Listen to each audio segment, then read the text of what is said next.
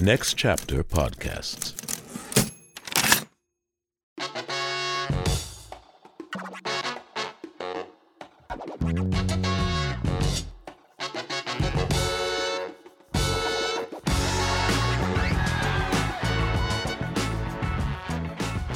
Hi there, everyone, and welcome to another amazing episode of bonus content for Beef with Bridget Todd. I'm one of Beef's senior producers, Sam Levine, and I'm super excited to dive into the clash between two titans in the professional wrestling world, Vince McMahon and Ted Turner, and the battle between their companies, the WWF and the WCW, in the Monday Night Wars. Joining me today is Kazeem Famuyide, the co-host of the Masked Man podcast for The Ringer. Kaz is a former managing editor for the Bleacher Report and former creative writer and producer for World Wrestling Entertainment. And we're so happy to have him with us here today. Thank you so much for being on, Thank you Kaz. so much, Sam. This is going to be fun. I appreciate you. I'm super excited to get into the really unique world of professional wrestling and sort of its heyday, in my opinion, in the Monday Night Wars. But before we really get into the Monday Night Wars, my question to you is, how long have you been watching professional wrestling? Did you start around the Monday Night Wars or before then?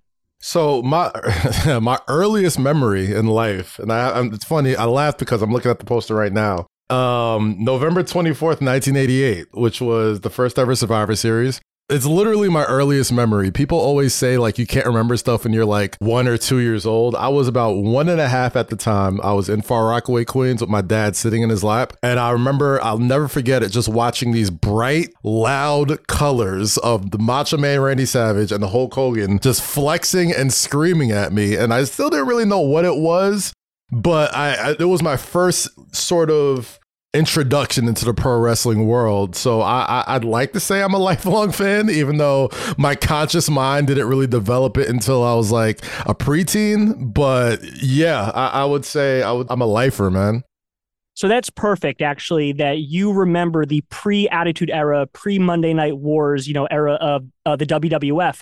And for our listeners, could you describe the pre-Attitude Era, pre-Monday Night Wars just a little bit and what that type of Hulk Hogan, Macho Man era was like? I would say as a kid watching it, the pre-Attitude Era WWF was more akin to Saturday morning cartoons brought to life, right? Like it felt like every character was sort of, they were basically a character turned up to 11, right? I mean, you got your clowns, you got your garbage men, you got your soldiers, you got your foreign evil guys, you got your all-American heroes. Everybody sort of played a character in WWF in that time. And I would say it was a lot less focused on the in-ring aspects and much more focused on character. And it wasn't necessarily the most interesting times, I'll tell you that. I feel like they were definitely more geared towards a different demographic, more towards, kids and selling action figures and video games and all that type of stuff.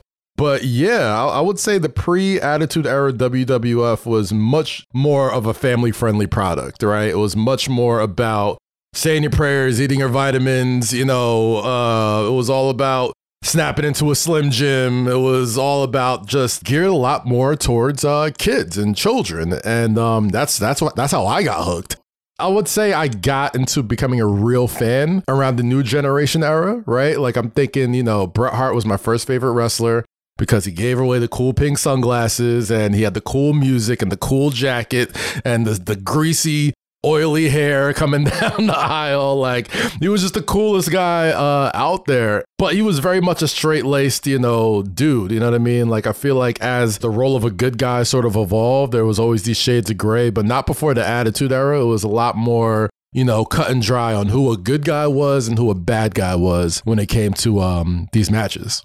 So the WCW was in existence for a number of years after Ted Turner bought Jim Crockett Promotions. What was your initial impression when Monday Nitro, led by Eric Bischoff, first aired opposite of WWF Monday Night Raw? I didn't realize it at the time, but my first reaction was watching that first episode of Nitro in the Mall of America when Lex Luger came in with that floral sort of Gangrel looking shirt that he had on when he was just the total package, when he was just did the Lex Express with Yokozuna maybe a year before, and he was still sort of on WWF at that time. And I remember just watching just the way it was set up. It was in the middle of a mall. And it was just a lot of people. And even though Monday Night Raw was still like a New York show and they were still, I think, in the Manhattan Center at that time, you could still kind of tell it still kind of gave a stage show sort of taped feel where Nitro kind of felt like alive, right? It felt like they were right in the middle of, real life going on. So when I first see Lex Luger come down, I'm like, oh, this must be some sort of mistake, right? Like, and I didn't have my wrestling mind that I do now, but I did feel like this isn't supposed to be happening, is it? That was my first sort of inclination of, what I guess would evolve into the Monday Night Wars. WCW kind of came with something with along with Eric Bischoff and Turner Network Television that was a lot different than what WWF was doing. Even though they did have live shows and they, for the most part, ran out of the same places every Monday, it did feel a lot more controlled on WWF television, whereas WCW kind of felt like, wow, anything can happen here. They just got Lex Luger, who I was just rooting for to beat Yokozuna not even a few minutes ago. Now he's over here with Hulk Hogan and Sting, and I just saw Hulk Hogan before, and it just kind of felt like this evolution of professional wrestling. I didn't know, I didn't really have like a ton of cable channels, so I didn't get to see a whole lot of Jim Crockett productions and a lot of NWA stuff, but it did give the feel that wrestling was bigger than just this one show I was watching. I was like, oh man, there's this whole world of professional wrestling out there that I'm not even privy to. So Nitro in many ways was sort of my intro to that, to being like, oh wow, like it's not just Vince McMahon and who's the WWF champion. It is this entire, sort of thing that's also happening on other channels. So yeah, it's wild that the Monday Night Wars sort of opened my eyes to that. What do you think was the most important factor in the early success of the Eric Bischoff-led WCW? I would say the most important factor in the Eric Bischoff-led WCW was the fact that they had Hulk Hogan, right? Like, my last memory of Hulk Hogan before he popped up in WCW was Bret Hart getting salt thrown in his eye and Hulk Hogan just kind of coming out of nowhere at the end of WrestleMania, I want to say 9 in Caesar's Palace, and just winning the championship out of nowhere. And then I didn't see much of him afterwards, right? And then we started seeing him on TNT and Thunder in Paradise. I know I'm aging the hell out of myself, but it was the sitcom where Hulk Hogan played this, I guess, jet skiing cop or something. I don't know what it was, but I just kind of knew Hulk Hogan was sort of, I don't want to say bigger than wrestling, but he was a celebrity that also wrestled in my eyes, right? Like, this is the guy that was the action figure. He was the face of everything. He was doing movies, he did The Nanny, he was doing Thunder in Paradise, did Rocky, did all this other stuff. And when I seen him go to WCW, that's when I just kind of opened my eyes. Like I said earlier, there's another world in wrestling besides WWF. And, Hulk Hogan was, at that time, in my eyes and in many people's eyes, the face of wrestling. He was the Michael Jordan. And once Eric Bischoff brought him on, it gave them immediate credibility. It immediately made it seem like, oh, okay, this is a real other show that's going on. And it's still not really registering to me that this is a rivalry, right? Like, it's just seemed like, oh, it's like, okay, it's sometimes I'll watch the Knicks on TNT or I watch it on MSG, right? Like, it didn't register to me that this was like a free agent acquisition that hurt one company to help another one. So just off the strength, because Hulk Hogan was one of the only wrestlers that I knew just off of hair and catchphrases that I'm going to watch this show. And that was a big thing for them when I was growing up. And I think on top of that, they had Sting also, right? Like, Sting was one of the only guys that wasn't a WWF wrestler that everybody I knew of. And I don't know if it was because of the face paint or whatever it was, but having Sting and Hulk Hogan as your top guys at that point was, I think you couldn't really put a price on that if you're starting to have a company that's going to go and rival the WWF at that time. So I think Hulk Hogan coming over there started like a little bit of a domino effect of all of the big stars of that time starting to come over, because I think as it sort of evolved, it started to make sense to me. I'm like, oh, okay, Macho Man Randy Savage isn't necessarily wrestling anymore, and now he just pops up here. I'm like, oh, okay, so it's like a transition that they were going through. And to be honest, I was much more of a WCW guy growing up, you know what I mean? Because they had the cool video game, they had Hulk Hogan, they had a more alive show. It felt more alive. And I didn't realize it at the time, but, WWF was kind of going through a transition. So a lot of the times I'd be watching the show, I'd be seeing people I never really was into, interested in, or seen before. And then I'd flip over to, TNT and I'd say, oh, snap, Hulk Hogan's here. Oh, snap, Jimmy Hart is here. And all these people that I grew up watching. So I think initially Hulk Hogan was the tipping point to kind of getting that company taken seriously from its onset. I don't know if the Monday Night Wars started bitter just with the WCW acquiring, older WWF talent that quite frankly wasn't being used as much anymore in the WWF, such as Randy Savage, who at that point was an on-air commentator. But one thing Eric Bischoff did that might have really deepened the sort of feud was he started giving away the endings, the results to matches on Monday Night Raw, because Nitro was a live program and Monday Night Raws were actually taped earlier in the week, 2 weeks ago. What do you think of now? I mean, you can answer what you thought of before. I don't know how much, I was a child when it was going on. I was watching it. I'm a little older than you. But what do you think of now of Eric Bischoff giving away the results to the matches and all the plot lines to the Monday Night Raws on the same night that they were to air? I think at the time it felt dirty. It felt like, damn, that's foul, and because I think the first time they did it, I didn't really believe them. Like they would say it. So I'd flip over to kind of like check it out. And then lo and behold, whatever Eric Bischoff just said would happen. And I'd be like, oh, well, damn, I guess they're right. I guess I don't need to watch this show. You know what I'm saying? But growing up now, and even then, I still kind of felt they almost did WWF a favor at that point, right? Like, it's like, bro, we're on live, we're on live every single week. And I think they inadvertently helped them sort of fast forward their game and be like, listen, if you want to play with us and be in the sandbox with this billionaire's money that we have on his channel, you better not be taping your shows. And I think, the moment it obviously changed for everybody was when he gave away that Mick Foley, aka Mankind, was going to win the WWF Championship on a taped show against The Rock. And I think every fan, like as they were and before even the Mick Foley moment happened, I think everybody would do that at least for a second. Like when they would say, oh, Shawn Michaels is going to beat Vader and blah, blah, blah, blah, blah, blah. At least for a second, you flip over just if there was BSing or it really happened. Or if you were just a big Shawn Michaels fan and wanted to watch the match, go ahead and watch it. But I think inadvertently by doing that, I don't think they understood that, like, yo, every time you give away the results, we're at least going to flip the channel for a second, right? Like, even acknowledging your competition is going to at least have a little bit of intrigue to watching it and see what happens. So I do think that Mick Foley moment happens because of all the prior weeks leading up to it. Once WWF, I don't know if they had the presence of mind or they were cunning enough to say, you know what? Yeah, we're going to tape this show, but screw it. Let's do this championship, match on the taped show and see if we get that flip over and play into it. I don't know if they were smart enough to sort of have the foresight to do that, but like the legend goes now, me and 3 million other people flipped over to Monday Night Raw to watch Mick Foley win the WWF Championship for the first time to beat The Rock. And that was, the first time Monday Night Raw beat Nitro for, I think, the first time in 2 years or something like that. It felt dirty, but Eric Bischoff was playing to win, man. And I respect it now, like I think we're sort of in a, I don't want to say a renaissance, but like the second act of those Monday Night Wars with AEW and WWE's sort of going against each other right now. I think competition just helps everybody, right? Like, I think you're all in the same business. You're still all after the same fan and the same dollar. And I guess as a fan, I love it because, competition breeds greatness.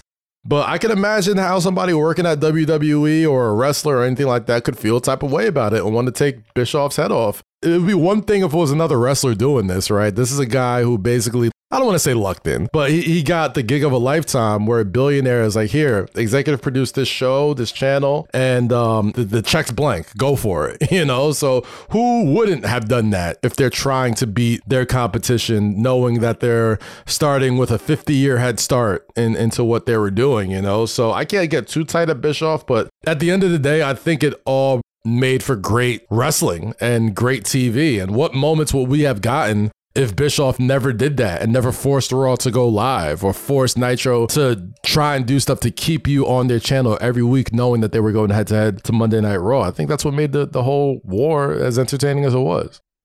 Yeah, that tactic of giving away the endings was a bit like the sword of Damocles, because eventually they served as public relations for a advertisement for the greatest, underdog baby face of the time, Mankind, beating The Rock, right? Which, even if you were a WCW fan, that would have been unthinkable, right? This was a a sort of overweight, not muscular guy beating The Rock, in his prime. I think for, people listening to this episode right now who don't know as much, this would have been sort of akin to Tim Allen on Home Improvement revealing that Ross and Rachel were getting together on Friends. Yeah. It's like you're giving major advertisement. Of course. They were like, hey, Mick Foley, he used to be Cactus Jack here. You like that guy, right? Well, he's going to go win the world championship. I hope that puts butts in their seats. And everyone was like, well, I got to go see that. And that's exactly what they did. You call it the sword of Damocles, and I kind of understand it and I think it's a lesson that we've learned since then, I think with WWE and AEW, is that acknowledging the competition is really never the best way to go about this sort of thing, right? It's because I would say when it came to this specific moment, WCW learned pretty quickly that wrestling fans like all wrestling. I think they had a false sense of brand loyalty to WCW, NWO. And why wouldn't they, right? NWO was hot as fish grease. They were the most popular thing, not just in pro wrestling, but like in almost all of entertainment. And I think they learned a valuable lesson that wrestling fans, that pie chart doesn't have that many different colors on it, right? Like most fans that watch WCW were also fans of WWF and vice versa. And whoever was putting on the best show, they were going to go watch it. It didn't necessarily help that, it sort of put WCW into they sort of had to scramble afterwards when stuff started to work. And obviously we kind of know how it ended up, but you never want to be the person that's acknowledging your competition. I had a cup of coffee in WWE as a creative writer, and I worked a lot of Monday Night Raws, and it would be rare that they would ever acknowledge there was a massive NFL Monday Night Football game going on. And it's not like they were going to ever beat Monday Night Football in ratings or anything like that, but it's Monday Night Football. They get enough people watching as is. Like, focus on yourself, focus on what you're doing. And of course, it's nothing to what WCW and WWF was, but I think it was a valuable lesson learned in consumer behavior. So WCW, which was owned by the King of Cable News and the Royal Duke of Atlanta, Ted Turner, had really deep pockets, and they were able to draw over a lot of, big name talent from the WWF. But maybe the most iconic moment in the history of Nitro was when Eric Bischoff got Scott Hall and Kevin Nash, who were younger, edgier stars than WWF, huge stars, to come on Nitro. And when they came on, they weren't acknowledging that they were Nitro employees. They were actually acting as if they still worked for the WWF. At the time when you were watching it, did you understand what was happening? I did not know what was happening. Those first 3 weeks, it wasn't just like, here comes Razor Ramon and Diesel walking on TV. They were saying a lot of phrases that were very much the wink, wink, nudge, nudge. He was saying Chico, and he had the toothpick, and he was pretty much doing everything that Razor Ramon would do, except in street clothes. And if you watch that initial moment, like you see the crowd buzz, and you see Scott Hall sort of walk through the crowd. So it was a stroke of genius on WCW's part, right? Because as it's happening, I think the match stopped. I think everybody just sort of stopped what was going on. And it really looked like these guys that were getting their ass handed to them by WCW every week had enough, and they're invading WCW. And it wasn't just like, hey, I'm here to, win championships and fight and take on Hulk Hogan and Sting. It was like, no, it said, yo, you guys want a war? Saying you guys as in WCW, you got it. So what WCW was genius in that moment was playing into the fact that not only is this a war, but we just took two of your main pieces on the chessboard, and now they're in our toy chest, right? The one thing WWF was okay letting these big stars from WCW go is because I think in their minds, and I think to a lot of people's minds, that they were past their prime, right? Like Roddy Piper, Hulk Hogan, Macho Man Randy Savage, Ted DiBiase, Virgil, people who have done multiple WrestleMania, SummerSlams, all that type of stuff. And WWF is very much moving into a new, younger sort of demographic. And they put a lot of effort into the Shawn Michaels and the Bret Harts of the world. And Ahmed Johnson and The Rock and Nation of Domination and DX and all that type of stuff. They were pushing that. But at that time, Kevin Nash and Scott Hall weren't old. They weren't, guys that were past their prime. They were very much in their prime. Kevin Nash was a multi-time world champion at that point, and to my knowledge, was in a main event storyline. Same thing with Razor Ramon / Scott Hall. These were guys that were, dependent on, making the box office for WWF. So getting them at that time was, I'll say it, like it was pretty close to like Kevin Durant signing to the Warriors, Shohei Ohtani going to the Los Angeles Dodgers, right? Like it was the first sort of instance of free agency that didn't feel like WWF was letting them go. For the first time, it looked like they lost people. And of course, initially, to WCW's credit at that point, they made it seem like they were still employees of WWF, because I think at that time, as we were watching Nitro and Raw going back and forth week by week, you had WWF guys and you had WCW guys. I'm talking about fans here, like people who were just like, I love WWF, and there's people that are like, I love WCW. So playing into the hostile takeover of WCW was brilliant, right? Now, I think WWF got hip to it and was like, hey, man, you can't go on another channel and pretty much use the same sort of Razor Ramon, Diesel intellectual properties that we sort of created and owned here at WWF. So I remember vividly, like they had Eric Bischoff on the microphone and it was like, can you clearly state that you don't work for WWF? And they were like, yes, you're right, we don't. But still, we're going to come here and take over and bring a new world order to professional wrestling. And man, it was at that time, it was still real to me, damn it. Like it really felt like a hostile takeover was happening. And anytime you could watch this show and not feel like this was supposed to happen, it's great television. Kaz, how important was Hulk Hogan's heel turn for the WCW?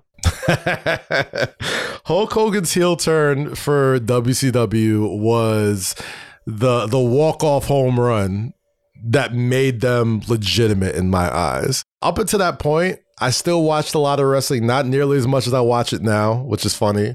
So it's usually the reverse of people. People watch when they're younger and watch more older. I was kind of in and out younger, but I blame that on not being able to afford as much cable and pay-per-views. And now you got, streaming networks and all that stuff. But in any case, the Hulk Hogan heel turn was the stroke of genius that WCW needed to really show that they're not WWF. It is the one thing in pop culture that I think is referenced more than almost anything that happens in professional wrestling. Hulk Hogan, the ultimate say your prayers, eat your vitamins, all-American good guy. The guy who pretty much, I don't want to say put WCW on the map, but definitely got them into a room with WWF as the best show in town.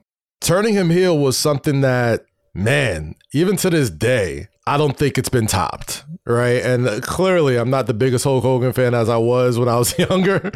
But at that time, man, like, there was real visceral reactions and hatred towards that, Like, God, when's the last time you see people throwing garbage into a wrestling ring and throwing beers and just being legitimately fighting mad over a heel turn? It's the greatest heel turn of all time. I don't think there's really anything that comes close to it, because it wasn't something that was just WCW years in the making. It was his entire career in the making.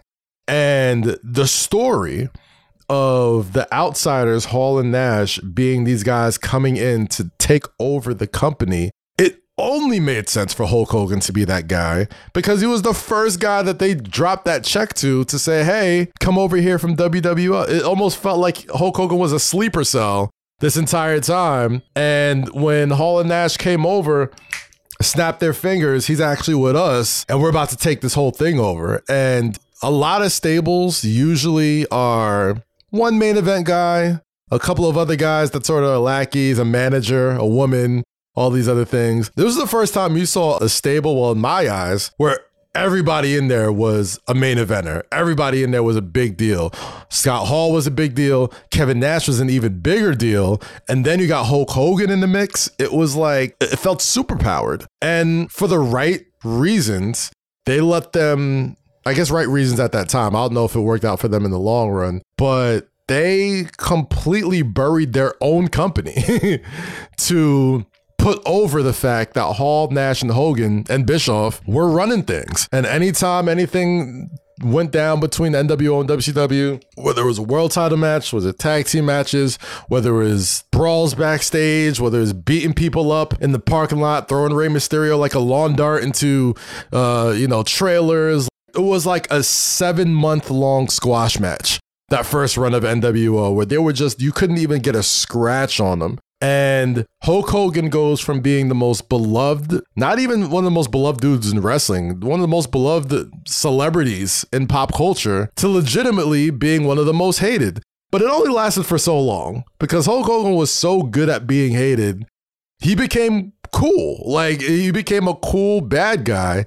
And it all just matches up with the mid-90s era of angst and grunge and punk and anti-heroes and all that type of stuff. And it took Hulk Hogan from being already immensely popular to even another level of popularity that I don't even think he saw coming. And I think a lot of wrestling fans didn't see coming. To this day, still the most impactful heel turn in professional wrestling history. It was the decision for wrestling, right? Like it was like when LeBron told Cleveland, I'm taking my talents to South Beach, and went to Miami. Like that's what it was. But Hulk Hogan did it first. You know, this is a guy that was so beloved and was going to wait until the moment that everybody was watching to stab everybody that believed in them in the back. For LeBron, that was the city of Cleveland. For Hulk Hogan, that was wrestling fans everywhere. It still does not live up. Anytime, I feel like there's been moments that have come close, like I would say the Shield breaking up with Seth Rollins is up there, you know what I mean? There's moments there, but man, Hulk Hogan and the timing of it couldn't be more perfect. It legitimately changed the entire business. Wrestling is famous for its factions. It's like West Side Story, but there's 20 gangs. And I've always felt like the NWO was unique because it sort of introduced the anti-hero into professional wrestling, or at least the cool villain, as you said, before Stone Cold Steve Austin came along. And I really feel that, the WWF and Vince McMahon had to pivot fast, especially once the NWO started gaining steam. So my question for you is, where does Mr. McMahon rank in the list of all-time heels?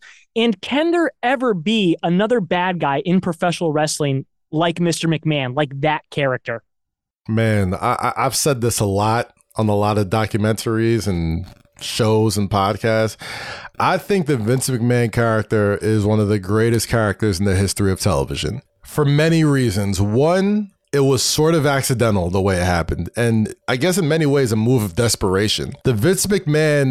McMahon character was essentially created after the Montreal screw job, right? Like once Vince McMahon looked into the camera and said, I didn't screw Brett, Brett screwed Brett, there was no turning back from there. And little by little, you start to see that this guy that's been on commentary all this time or sort of lurking around the shadows about, what was going on. And you'd hear little quips from Shawn Michaels saying, you're the man boss and all this type of stuff. But you didn't really know that this guy was really in charge. They never really fully acknowledged it until that moment. And we talk about the anti-heroes and what made it so good. I talked about the mid-90s being an era of anti-establishment, punk, counterculture, grunge, all that stuff. And there's nothing more anti-establishment and counterculture than wanting to beat up your boss, right? Wanting to beat up the guy that you work for, being anti-corporate, being anti-capitalist, all this type of stuff. And Vince McMahon fit that role to a T for many reasons. One, Vince's character of Mr. McMahon was a necessity more than it was a stroke of genius, right? Like there had to be a person, after this Montreal screw job happens, after you just lose Bret Hart,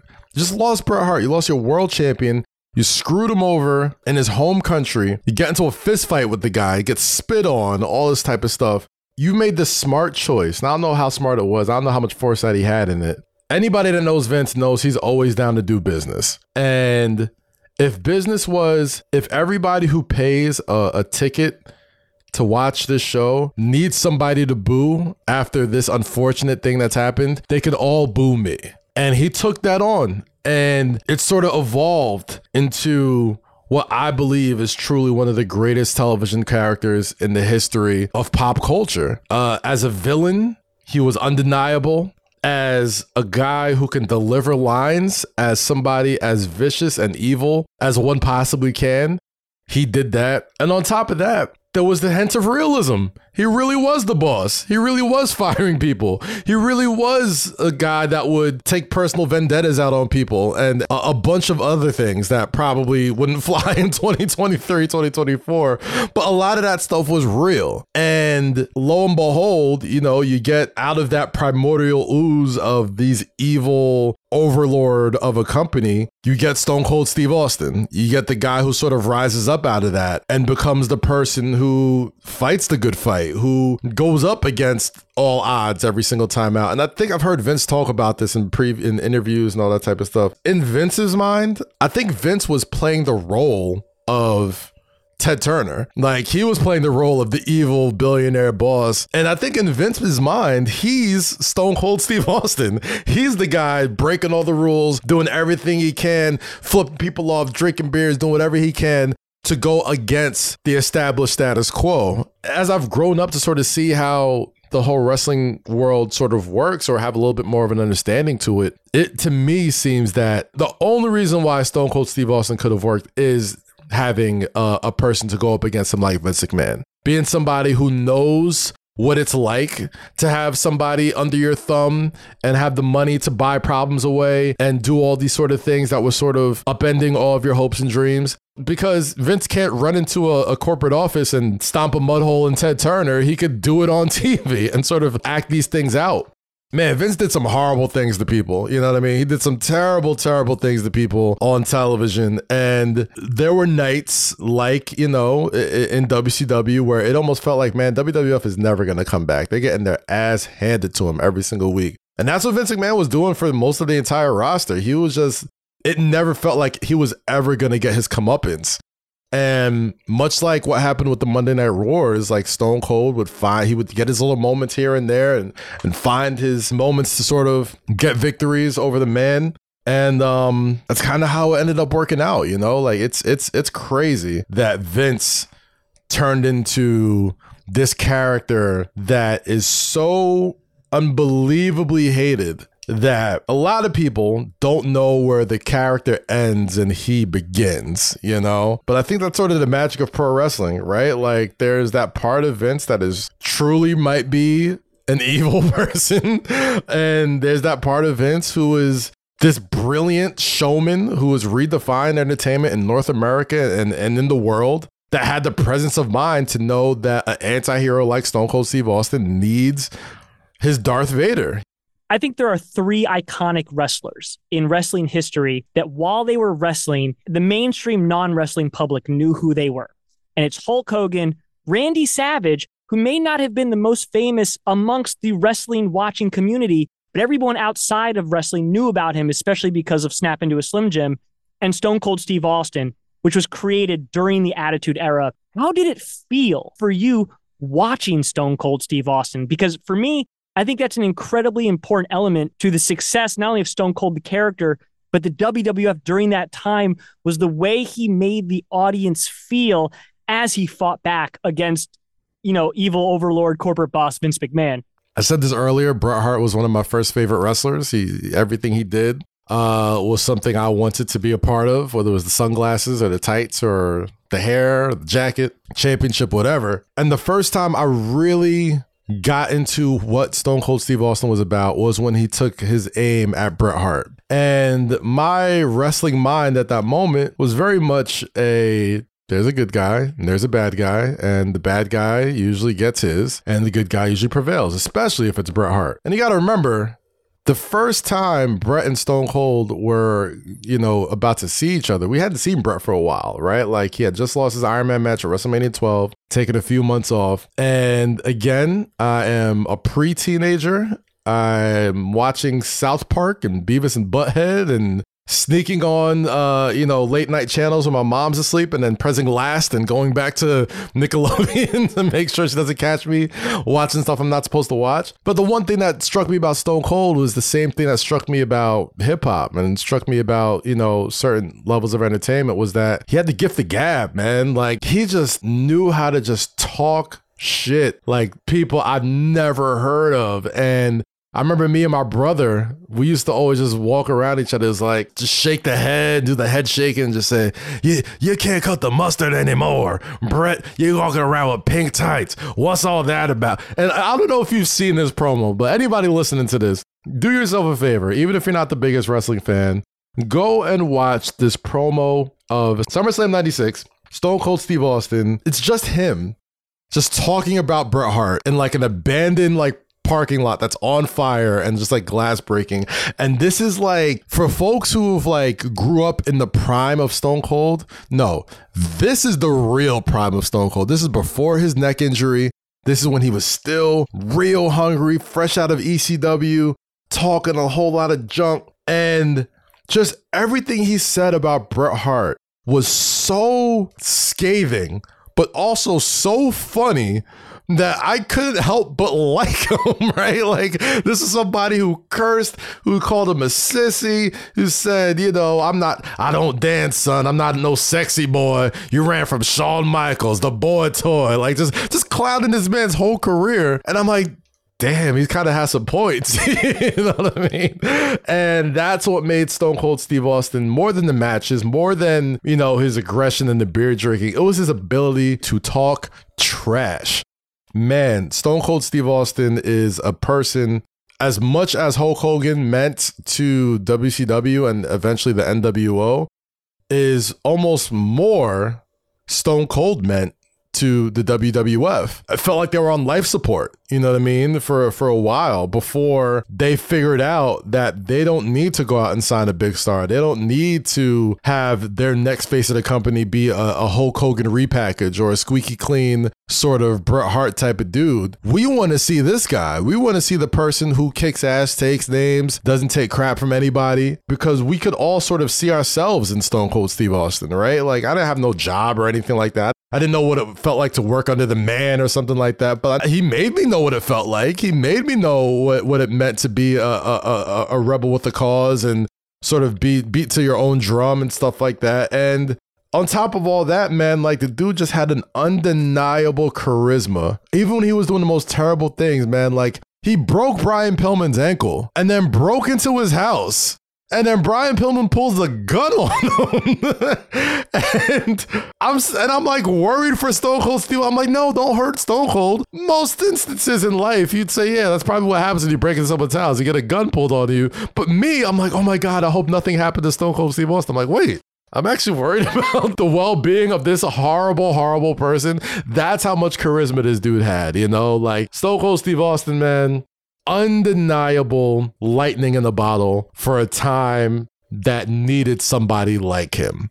Just as important as, I mentioned the grunge era in rock, but just as important as the gangster rap era in hip hop, Stone Cold Steve Austin, even though we know he was playing a character, brought a real sense of realism to professional wrestling. He wasn't trying to out wrestle you. He wasn't trying to do small packages and you know, sunset flips and all that stuff. He's going to punch you. He's going to kick you. He's going to kick you some more. He's going to middle finger you. He's going to drink some beer. He's going to punch you, kick you again, and give you a Stone Cold Stunner, right? He brought a sense of realism to it. And he was somebody who, I guess, became a voice of the audience. You know, I think a big part of being able to step into being an accepted part of the wrestling community is not being stupid. I think Stone Cold Steve Austin was somebody who, above all the other stuff I talked about, was someone who, the most aware person on the show, right? Like, he called out stuff where you were a good guy, whether you're a bad guy. Like, he called it like he sees it. He didn't put in no filler. He didn't do none of that stuff. And I think people gravitated to him for that. I definitely gravitated to him for that. And man, I still can't believe some of the stuff he got away with on television.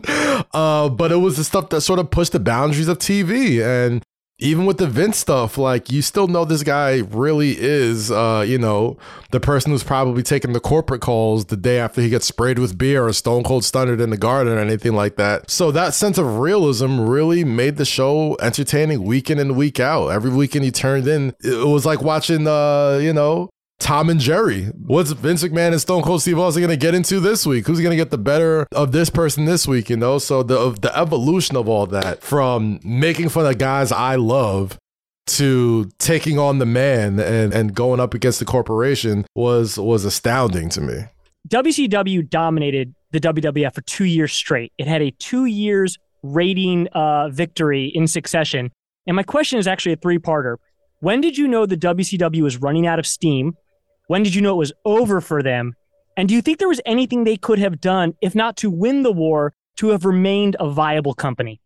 I think the moment I knew, see, the wild thing for me is even as WCW was ending, it was still very abrupt, right? Like, even though it wasn't as hot as it was in, the late 90s, early 2000s, I still didn't think watching those last couple of episodes of Nitro that it was going to be over in less than a month. It all happened very fast. Like, you had heard stories about the company being for sale, and it was my first time really getting into like TV deals and cable deals and learning about mergers and AOL and Time Warner and all that type of stuff. It was the first time I knew anything about that. So it still didn't even cross my mind that WCW Nitro just wouldn't be on TV anymore because it just happened so fast. But I would say the moment I know it really lost momentum was when they got Mike Tyson.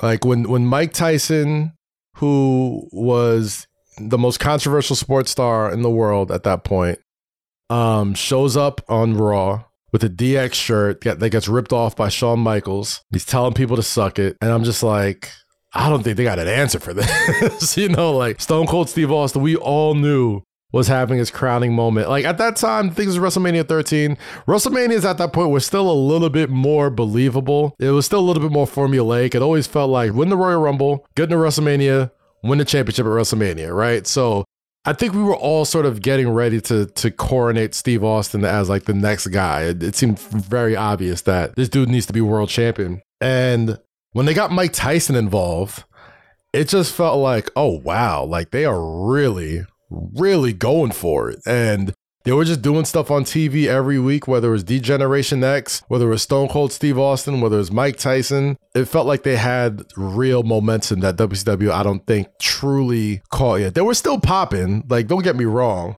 But I think when I knew it was about to be a downward turn in two moments. One was the end of Goldberg's streak. I thought the way that was handled, I didn't order on pay-per-view. I watched it unfold online through internet forums and I'm reading it, right? So I'm like, he got electrocuted with what? Like what happened? You know what I mean? And mind you, Goldberg was in many ways their answer for Stone Cold Steve Austin, but he was a super powered, supercharged sort of version of him. And he worked. There's a lot of people that don't like Goldberg. I was a Goldberg fan, man. Like, if you mean to tell me you were a teenager and didn't like dudes standing in fireworks, spearing the boots out of people, slamming folks and getting out of there before dinner time, I don't know what to tell you. That was must-see TV for me every week. Kaz, we're both fans of professional wrestling, and I'm sure that at times we have to explain to our friends what is interesting and what is cool and singular about professional wrestling, which is scripted entertainment, yes. Right? There's no question around that. It's scripted entertainment. But, during the Attitude Era, professional wrestling was hitting ratings numbers of like 5.5 million viewers per episode, right? That's 10 million people around the country watching on cable, no less, which now a show on NBC, like national, can't hit that now. And I guess my question is, what makes professional wrestling unique in the entertainment, landscape? Man, what makes professional wrestling unique in the professional wrestling landscape is a number of things. I always tell people the reason why the best professional wrestlers are always extremely successful in avenues of entertainment is because in many ways, professional wrestling is like movie star boot camp. It's like you're doing all your own stunts. There's one take. It's in the middle of a crowd, usually in the tens of thousands. You're cutting promos. You're talking about your opponent. You're pretty much your own promoter, and you have to sort of be a five-tool player to be really good at this. And to the naked eye, to the untrained eye, it almost seems like anybody could do it, right? Like, oh, it's choreographed. All you gotta do is tell me what to do and da-da-da-da-da-da. But I think and I know there's way more that goes into that, especially if you can add to the fact that not only are you a compelling character, but you can pull off, entertaining, engaging, scripted matches, every single week or every single pay-per-view, premium live event, whatever you call it.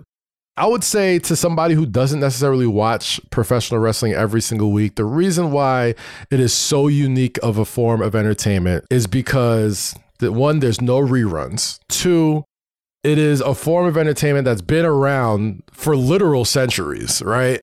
And on top of that, it's evolved and sort of set the precedent for other forms of entertainment, whereas things that are, I would say, a lot more easily digestible, right? You like paying for fights, you like paying to watch boxing and UFC. Well, Vince McMahon and the WWE really did that first. They sort of spearheaded that. Oh, you like having a streaming network where you could just watch whatever match you want and have all types of content there for you at the picking? Well, WWE kind of did that first. You don't just want to watch two fighters go at it. You want to have an actual emotional connection to something and a reason why people want to watch these two people tear each other's heads off, where that's basically what professional wrestling is. Especially North American wrestling, it's a morality play. It is a morality play based on sport that you can appreciate if you have any sort of appreciation for athleticism and combat sports. And as a storyteller, the really good ones,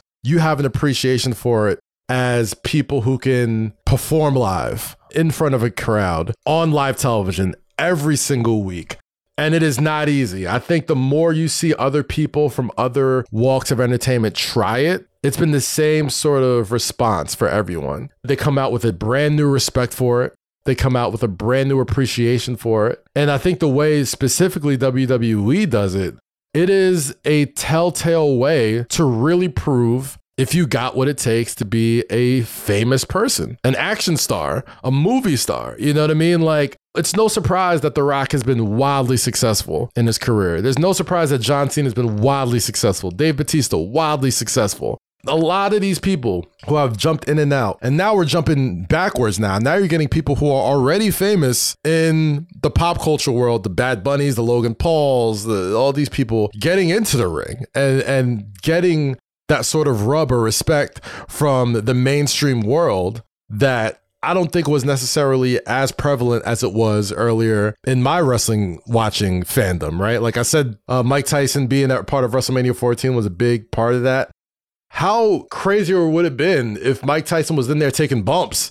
Honestly, like Mike Tyson's peak was pretty much over at that point. Like in a weird alternate universe, Mike Tyson probably could have took his first bump after biting off Evander Holyfield's ear and become the biggest wrestling star in history. You know what I mean? But I'll say, if you're somebody who enjoys athleticism, if you're somebody who enjoys storytelling, if you're somebody who can always see good versus evil, right versus wrong, how I feel versus how you feel, pro wrestling has always been a great way to see that played out some way. At the end of the day, no matter what storyline's being told, no matter what thing is trying to be expressed through wrestling, eventually you got to get in the ring. And eventually you got to settle it with fists and feet. And you don't necessarily get to do that in a lot of other forms of entertainment. So I love it, man. There's nothing like it. It's my favorite form of entertainment. I'm a lifer. I don't think I'll ever stop watching it. And it's better than your favorite thing, which is I always tell people. Pro wrestling is better than whatever your favorite thing is.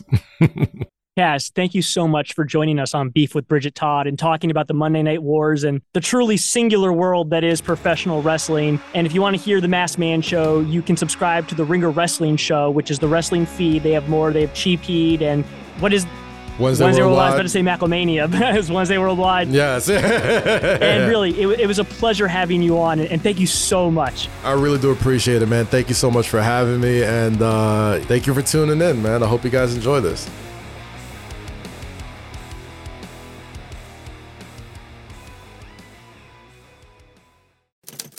Next Chapter Podcasts.